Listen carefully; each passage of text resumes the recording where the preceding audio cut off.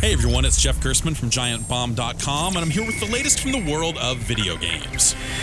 The next game from the original developers of Halo is finally here.